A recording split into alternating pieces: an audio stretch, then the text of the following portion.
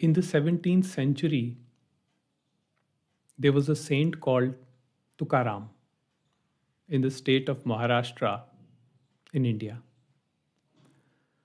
Tukaram was a grocer by profession, and he had enough to live comfortably and to sustain his family. But hard times fell on him as there was a drought and a lot of people were suffering, and he was also one of those. All his accumulations were exhausted, and there was nothing left in the end for him. And he was in quite a miserable condition. And that time, this intuitive realization hit him that no material wealth or the lack of it could give him the happiness he was seeking. So he wrote around 5,000 verses where he expressed his pain and suffering to the Lord. His only wish was to unite with the divine, to see the God. And he earnestly worked towards it. He tried everything, but all of his efforts failed. He says that I have accumulated so much suffering that if I collect all of it and throw it on a hard rock, the rock would be shattered into pieces. And he admits that he has committed evil acts like betrayal, hatred, adultery, and so on. He also says that he does not want a guru or a teacher because he has seen arrogance at the door of the learned. And this happens sometimes. Just by reading scriptures or accumulating intellectual knowledge, we cannot awaken our heart. And heart is the seat of pure love, pure unconditional love. Reading just gives us a superficial knowledge, but the heart will not awaken unless that knowledge is integrated and it seeps down to the very being.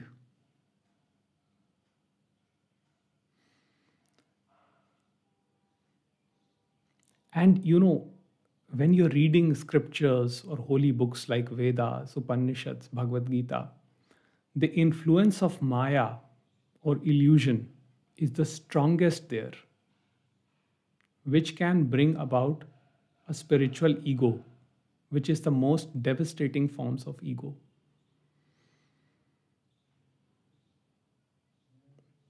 Then people who accumulate concepts boasts of themselves as the learned one, as the you know as the most knowledgeable,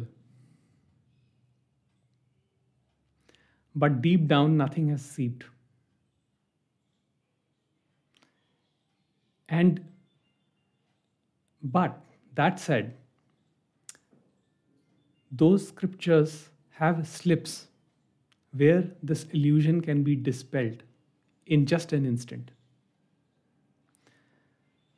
Every word is endowed with Maya, with the power of Maya. But the gap between the two words is the opportunity to slip through the Maya and see reality for what it is.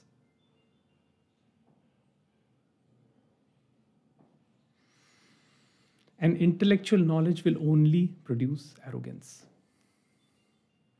And Tukaram was doing everything he could do possibly to accumulate all knowledge to end his suffering, because his main problem was that he was in agony, he was in misery, and he wanted to escape that misery. So finally, he surrendered. And on surrender, he had a vision where he saw God, his hands touching the feet of God, and he completely took away all of Tukaram's sorrows, all pain, all agony. And subsequently, he realized that all the visions were produced in the consciousness. And the consciousness was the fundamental reality.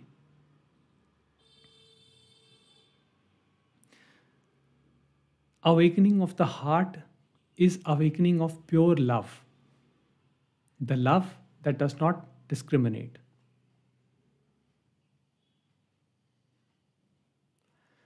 Maharaj Nisargadatta Maharaj says that love is not selective, desire is selective.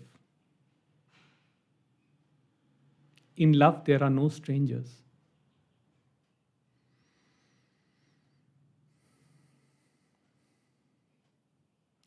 And true liberation,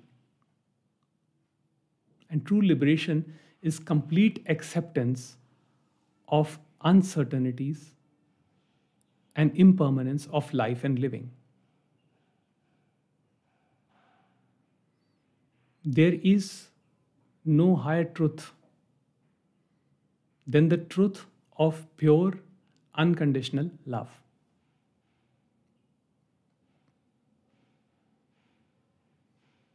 And in that, everything is accepted. The complete flow of life is accepted the way it is. And this is what Sant Tukaram understood. The reason his pain went away was that the separation between him and God ended. And he realized his own nature as God. So there's one verse where he expresses this, and where he says, I gave birth to myself and came out of my own womb. Tuka looks everywhere and sees nothing but himself. God is the giver, and God alone is the one who enjoys. Here, God does not mean a separate, all powerful manifestation, all powerful entity in the manifestation, as a part of manifestation, who is in charge of what is right or what is wrong. The God is the consciousness, the pure consciousness that animates this living experience.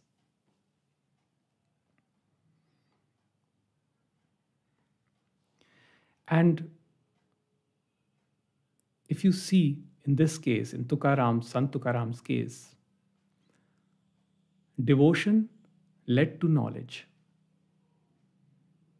So even the path of devotion can lead to knowledge.